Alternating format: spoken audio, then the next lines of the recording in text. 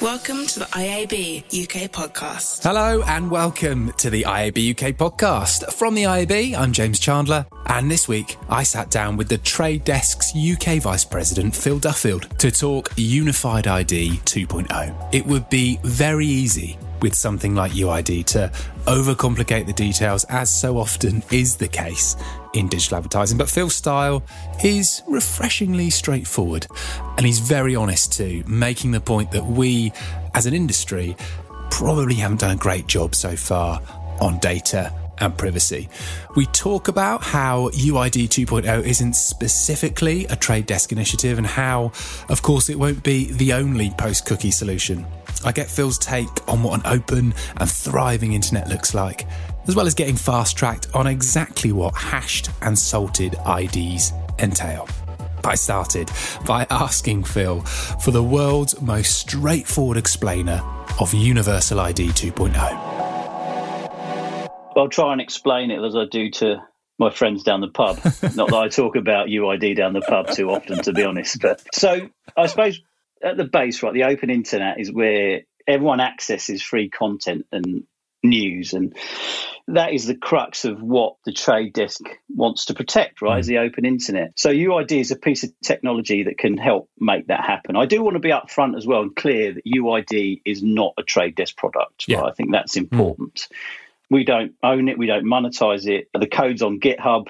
It is for the industry, and that's, where we want to start from. But I think that's important to kind of caveat at the beginning. It's not something that the Trade Desk will be monetizing. So UID is a piece of technology that will basically keep the internet free and open for everyone, and will help keep the internet free and open for everyone.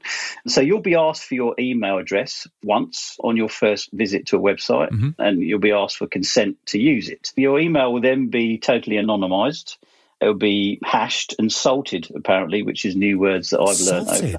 Yes, this is a new one, James. So completely encrypted, so into a form of code where you can't break. And you will have control and visibility over all your data while still enabling websites and et cetera, and apps, et cetera, to make money from relevant advertising. So you'll continue to get free access, which is exactly what consumers want, free access to content, without having to provide an email address every time you visit, or like you won't have to sign up to log into different websites and pay a fee, right? Your idea is about creating and keeping the internet free and open. Just as you say, you won't have to, give your email address every time you go to a site. It's almost like that unintended consequence of what we were doing around the cookie notice, in that we tried to create something that allowed you to give your consent, but what we created, I doubt anyone actually reads on every website you go on.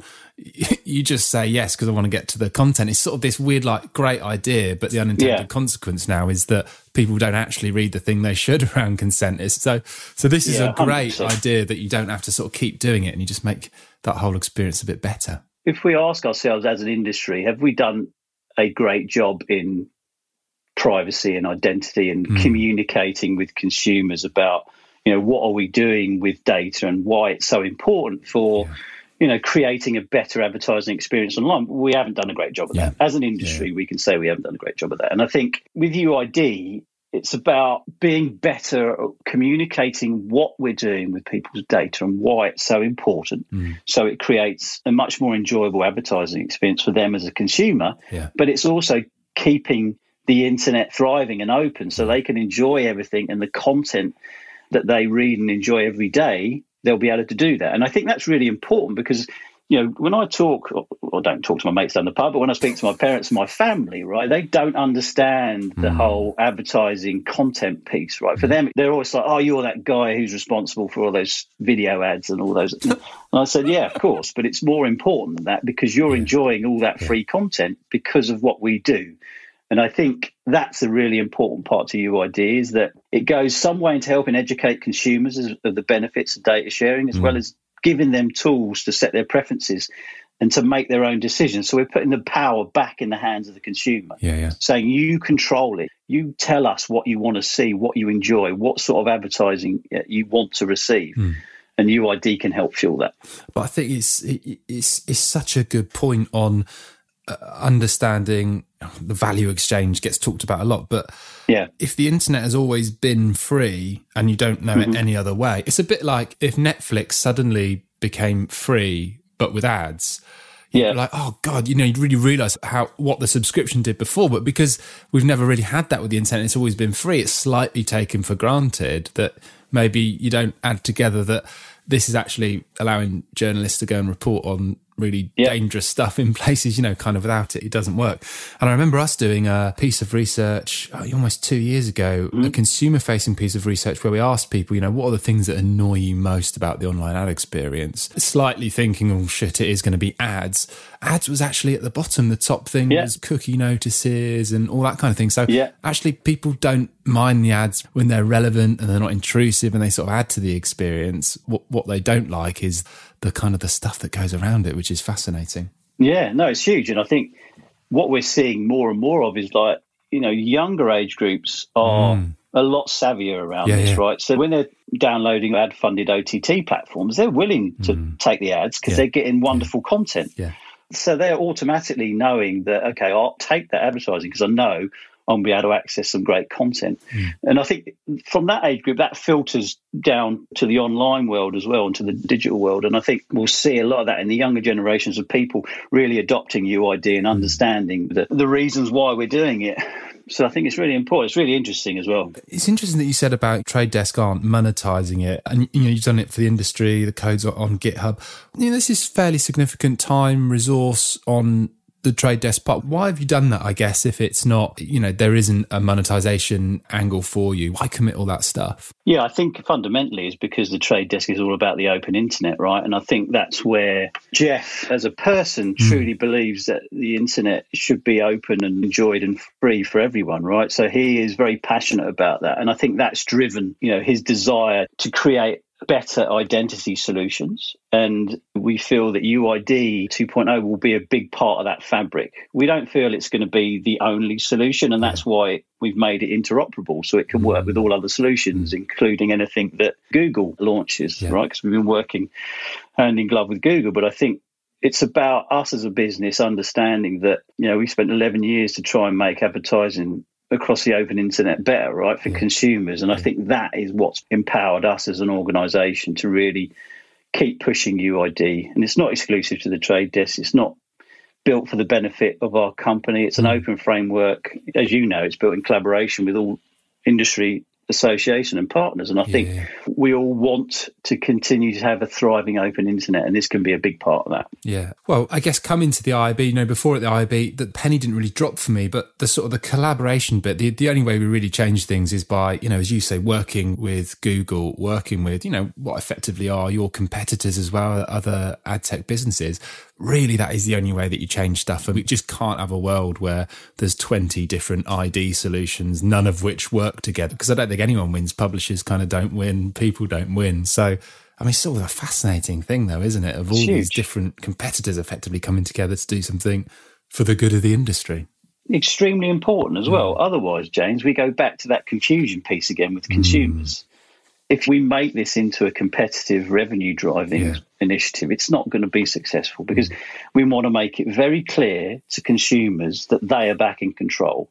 And this is why we're doing it. And this is why it's important. Yeah. If it starts becoming too convoluted and competitive, you create that negativity around it and then that confusion with the consumers, and then it doesn't work. So I think that's been hugely important for identity. It's obviously UID 2.0, which says to me 1.0 exists already. How is it different? UID 1.0 was built long before my time at the Trade Desk, and it was built around cookies and stuff like that. So we've always been on this path around identity as a business. It's always been important that we knew cookies were not made for what they're being used for, right? And fundamentally, marketeers have built stuff on top of cookies, and Google are kind of pulling that rug up from under their feet a little bit. But cookies have never been used properly, or so they're being used for things that they shouldn't be used for. So as a business, we've always known that and said, look, we need to create a better identity solution. So UID 2.0 is just the next iteration of that, and how we create an identity solution without cookies that works across all digital solutions, right? So it works across mobile, it works across connected television. So from a marketeer's perspective, it creates insight that they would never have had in the cookie world, right? So they can start creating personas and understanding consumers' journey across all of the platforms now, and have a great insight and be able to really, I think that everyone always wants that, deliver a great advertising experience across all channels, 100%. Which has been extremely difficult with cookies because they're not on mobile, they're not in connected television. With UID, that dream can start becoming reality for advertisers. It sort of feels so simple when you put it like that, doesn't it? But you're right, we always sort of use what we've had before. Whatever goes before it, we try and use. So even in mobile, although we couldn't do a cookie, we did something that sort of looked and felt like a cookie, but then sort of worked out that we couldn't do things in between. It sounds like then you guys were already thinking about this sort of stuff. So had Google not given notice on third-party cookies, it sounds like this kind of thing was being thought about anyway. Maybe the Google deprecating third-party cookies has maybe pushed things along a bit quicker, perhaps. Yeah, I'd say so. I think that's a fair comment. I think, if you look at other web browsers, cookies are already long gone, right? So it's something we've been thinking about as a business. It's something as an industry we needed to think about. As I've said, like identity, so important to create that story. So, I think with Google's decision, and, to be fair, who knows, right? They've said it's going to happen, but they've already extended it once, so let's see what happens. But I think, extremely important because although, UID is going to work across the open internet and it can create a great experience, we also need to think about walled gardens and what that brings to the party and how, that creates some challenges around identity and having a full view across all platforms when you have walled gardens, etc. It's something we're very passionate about and something we continue to push forward with. So extremely important. And on it being extremely important, and you mentioned the fact that the date has been pushed back again, we knew this was going to happen in 2022. Everyone started to gear up for it. And it reminded me a bit around GDPR. People started appointing data officers. Then the date gets moved. And I feel like maybe it's slipping down the agenda a little bit, particularly with advertisers. What's your sense on sort of state of readiness now? Is it that just everyone's a bit more short term? It's like, okay, we've got a little bit of grace on this, but it's still important to get things in place. And if you're not thinking about life beyond cookies and you're putting that on the back burner, you probably need to think slightly differently. It's a great point and something we immediately picked up on because we don't want advertisers and publishers to think, because it's been delayed, we can kind of, not worry about that so far. So we've been very vocal with our partners, both on the publisher side and the advertiser side around, look, let's continue the conversations. Let's make sure you're thinking about identity beyond the cookie and let's look at your solutions. Let's look at some of the stuff we're talking around about UID and other solutions in market. Let's continue that conversation. Let's continue asking questions because we didn't want it to fall off the agenda, like you said, we've got another 2 years. We don't need to worry about it. And we didn't want that to happen because I think it's too important for that. And again, we shouldn't be letting cookies dictate the identity conversation because that's not what they are there for. And what we're trying to create is an open currency that works and is interoperable with other currencies. So that conversations need to continue whatever happens. So we've just been pushing that agenda and we will continue to do that and a lot of brands and publishers are very open and really want to know more about what's happening with not just with unified ID, but with, the identity space as a whole. So it's been an interesting probably 6 to 12 months around that. And will continue to be, no doubt. Privacy and personalisation are probably two of the things that conflated the most in the is there a world that exists where you can have both? I mean, it's a very leading question because I think obviously there is, but I'd love to get your take on it. Everywhere I sort of read or look, this is getting debated that somehow personalisation is this awful thing that relies on using lots of data from users that they sort of haven't let you use. And once you take that out of it, you can have a very sort of grey advertising model that we were probably using before we could do any of this stuff online, where it's, the sort of spray and pray. Hashtag spray and pray. What's your take on it? It's been really interesting. That personalisation and privacy topic is something we talk about a lot internally. And I think striking the balance between, personalisation and privacy is probably the modern day marketer's biggest challenge, right? Free content requires relevant advertising. And I think I'll go back to my earlier comment as well, is like, I think the better we do around showing the consumer that we're giving them the power back and them truly understanding what personalisation means to them. I think that creates a lot of momentum there around personalisation and privacy. But we all believe that privacy matters, and that's, again, we're putting consumers in the driving seat, right? Giving them more control over data, but being very clear around the value for that data and what they're getting in exchange for participating in that. One of the biggest stats we did when we were looking at this is like some of the research we found is like 79% of Brits are worried about the collection and use of their data on the internet. But 8 out of 10 Brits, I think 80%, stated they would like to better understand what data has been collected and are more comfortable with that data being used for advertising. So I think one of the points we were talking about earlier, people are starting to understand the value exchange, but we need to be more clear about what data we're taking, how we're using it, and why it's so important for the open internet. And I think that's when personalisation and privacy becomes a much easier conversation. Yeah, I totally agree. And I wonder if you ask that same number of people, what percentage of people would want to pay for and effectively an internet. Every time you search for something, you pay. Every time you read an article, you pay. I'd imagine the majority, upwards of 90%, would say, well, I'm okay with the status quo on how it is at the moment, thanks. I don't really want this bill at the end of the month. Exactly. When I start telling my friends, I was like, with that article you read without advertising, you're going to have to pay for that. You're going to have to put your hand in your pocket. And I think that's when people start really understanding. I need to find the source on this because I keep quoting it, but I read somewhere that the average UK person can only really handle 12 subscriptions. Any more than that, you start to take others out. So it's like, we're not built to live in this world where we could have 30 subscriptions for all the stuff that we do. It just sort of won't work. So we have to make this model sustainable. Well, I think I've got 12 connected TV subscriptions or something.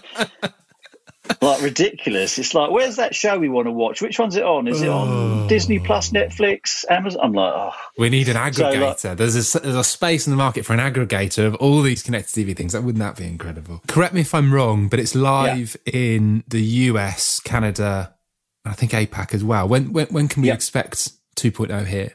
So, it's gone live in the US. It's just recently gone live in Canada, and we're live in Australia as well, and a couple of other markets in APAC. Right here, we're aiming to launch the beta for UID 2.0 across EMEA in Q1 of 2022. The reason why it's been slower here is everyone can probably guess why, and it's important that it is that GDPR has slowed us down here. We are completely focused on making sure we can bring UID 2.0 to our shores. And Jeff was just over recently, actually, and it was top of our agenda when we were meeting. Is like, we've got to make this happen. So he's working very hard around that because, it's extremely, like, the scale we're seeing is very powerful. So in the US alone, we're on now 247 million users of UID 2.0. So we've been able to scale that up extremely quickly. And that is month on month, we're increasing our users of UID. So we're actually creating a very scalable product now that our advertisers can start using UID in the US, and they are, and they're, we're learning from that and iterating and building, etc. So it's exciting times, and I can't wait to get it off the ground. I never mind things launching in the US because they can be the guinea pigs to iron out all of the wrinkles, as they would put it, so that we get a lovely polished finish. It's always worth waiting for. Always worth waiting for the second one to come down the line. And lastly, I guess, talk a bit about in the patter around this contemporary digital marketplace, which I guess is this sort of incredible place. If we could create digital advertising tomorrow, we almost definitely, when we talked about it, we wouldn't create it as we have created it now, which is sort of like built on slightly shaky foundations. What would this contemporary digital marketplace in your mind look like? What would some of its hallmarks be? I think the biggest thing is openness and transparency, right? I think I can't emphasize that enough. It just matters so much when you have an open marketplace that's fueling the open internet outside of the walled garden. It leads to a media that is responsible, data driven, and centered again on the consumer and putting the consumer in control. And I think if we can compete in a healthy way like that, then consumers reap the benefits, which is extremely important, because I think right now there's like two sides, right? There's some people trying to, I suppose, in a way, control the internet. And then there's others who are focusing on how we enable and grow the open internet. And for us, it's about the open internet, creating openness, transparency, and build an online space that we can grow and create a force for good, and just continue to be able to deliver wonderful content that everyone enjoys. Yeah, beautifully articulated. Thank you so much, Phil, for giving us some time. I mean, it is fascinating, but actually when you break it down, it's such a straightforward, easy to understand concept. And when you sort of play it through, and it's clear from the numbers that you talked about in the US, it's certainly making a difference with people, and people understand it as well. So it's brilliant. But thank you again. It was brilliant to talk to you. No, pleasure. Phil Duffield from the Trade Desk there. There's a brilliant strapline hidden in there when Phil talks about the path we should avoid taking with UID 2.0. It reads a bit like convoluted plus competitive equals confusion. Three things, perfectly alliterated. Just magic. I really like Phil, and as I said in the intro, he's just a straight talker. He's not actually that interested in making things more complicated than they need to be, and I think we could all probably be a bit more Phil from time to time. If this episode has left you hankering after more post-cookie goodness, you can find just that at iabuk.com/user-identity. There's FAQs, there's webinars on catch up that you can watch, and a whole section dedicated to what other members are doing too. See you soon in person, I hope, but thanks very much for listening. IAB UK, building a sustainable future for digital advertising.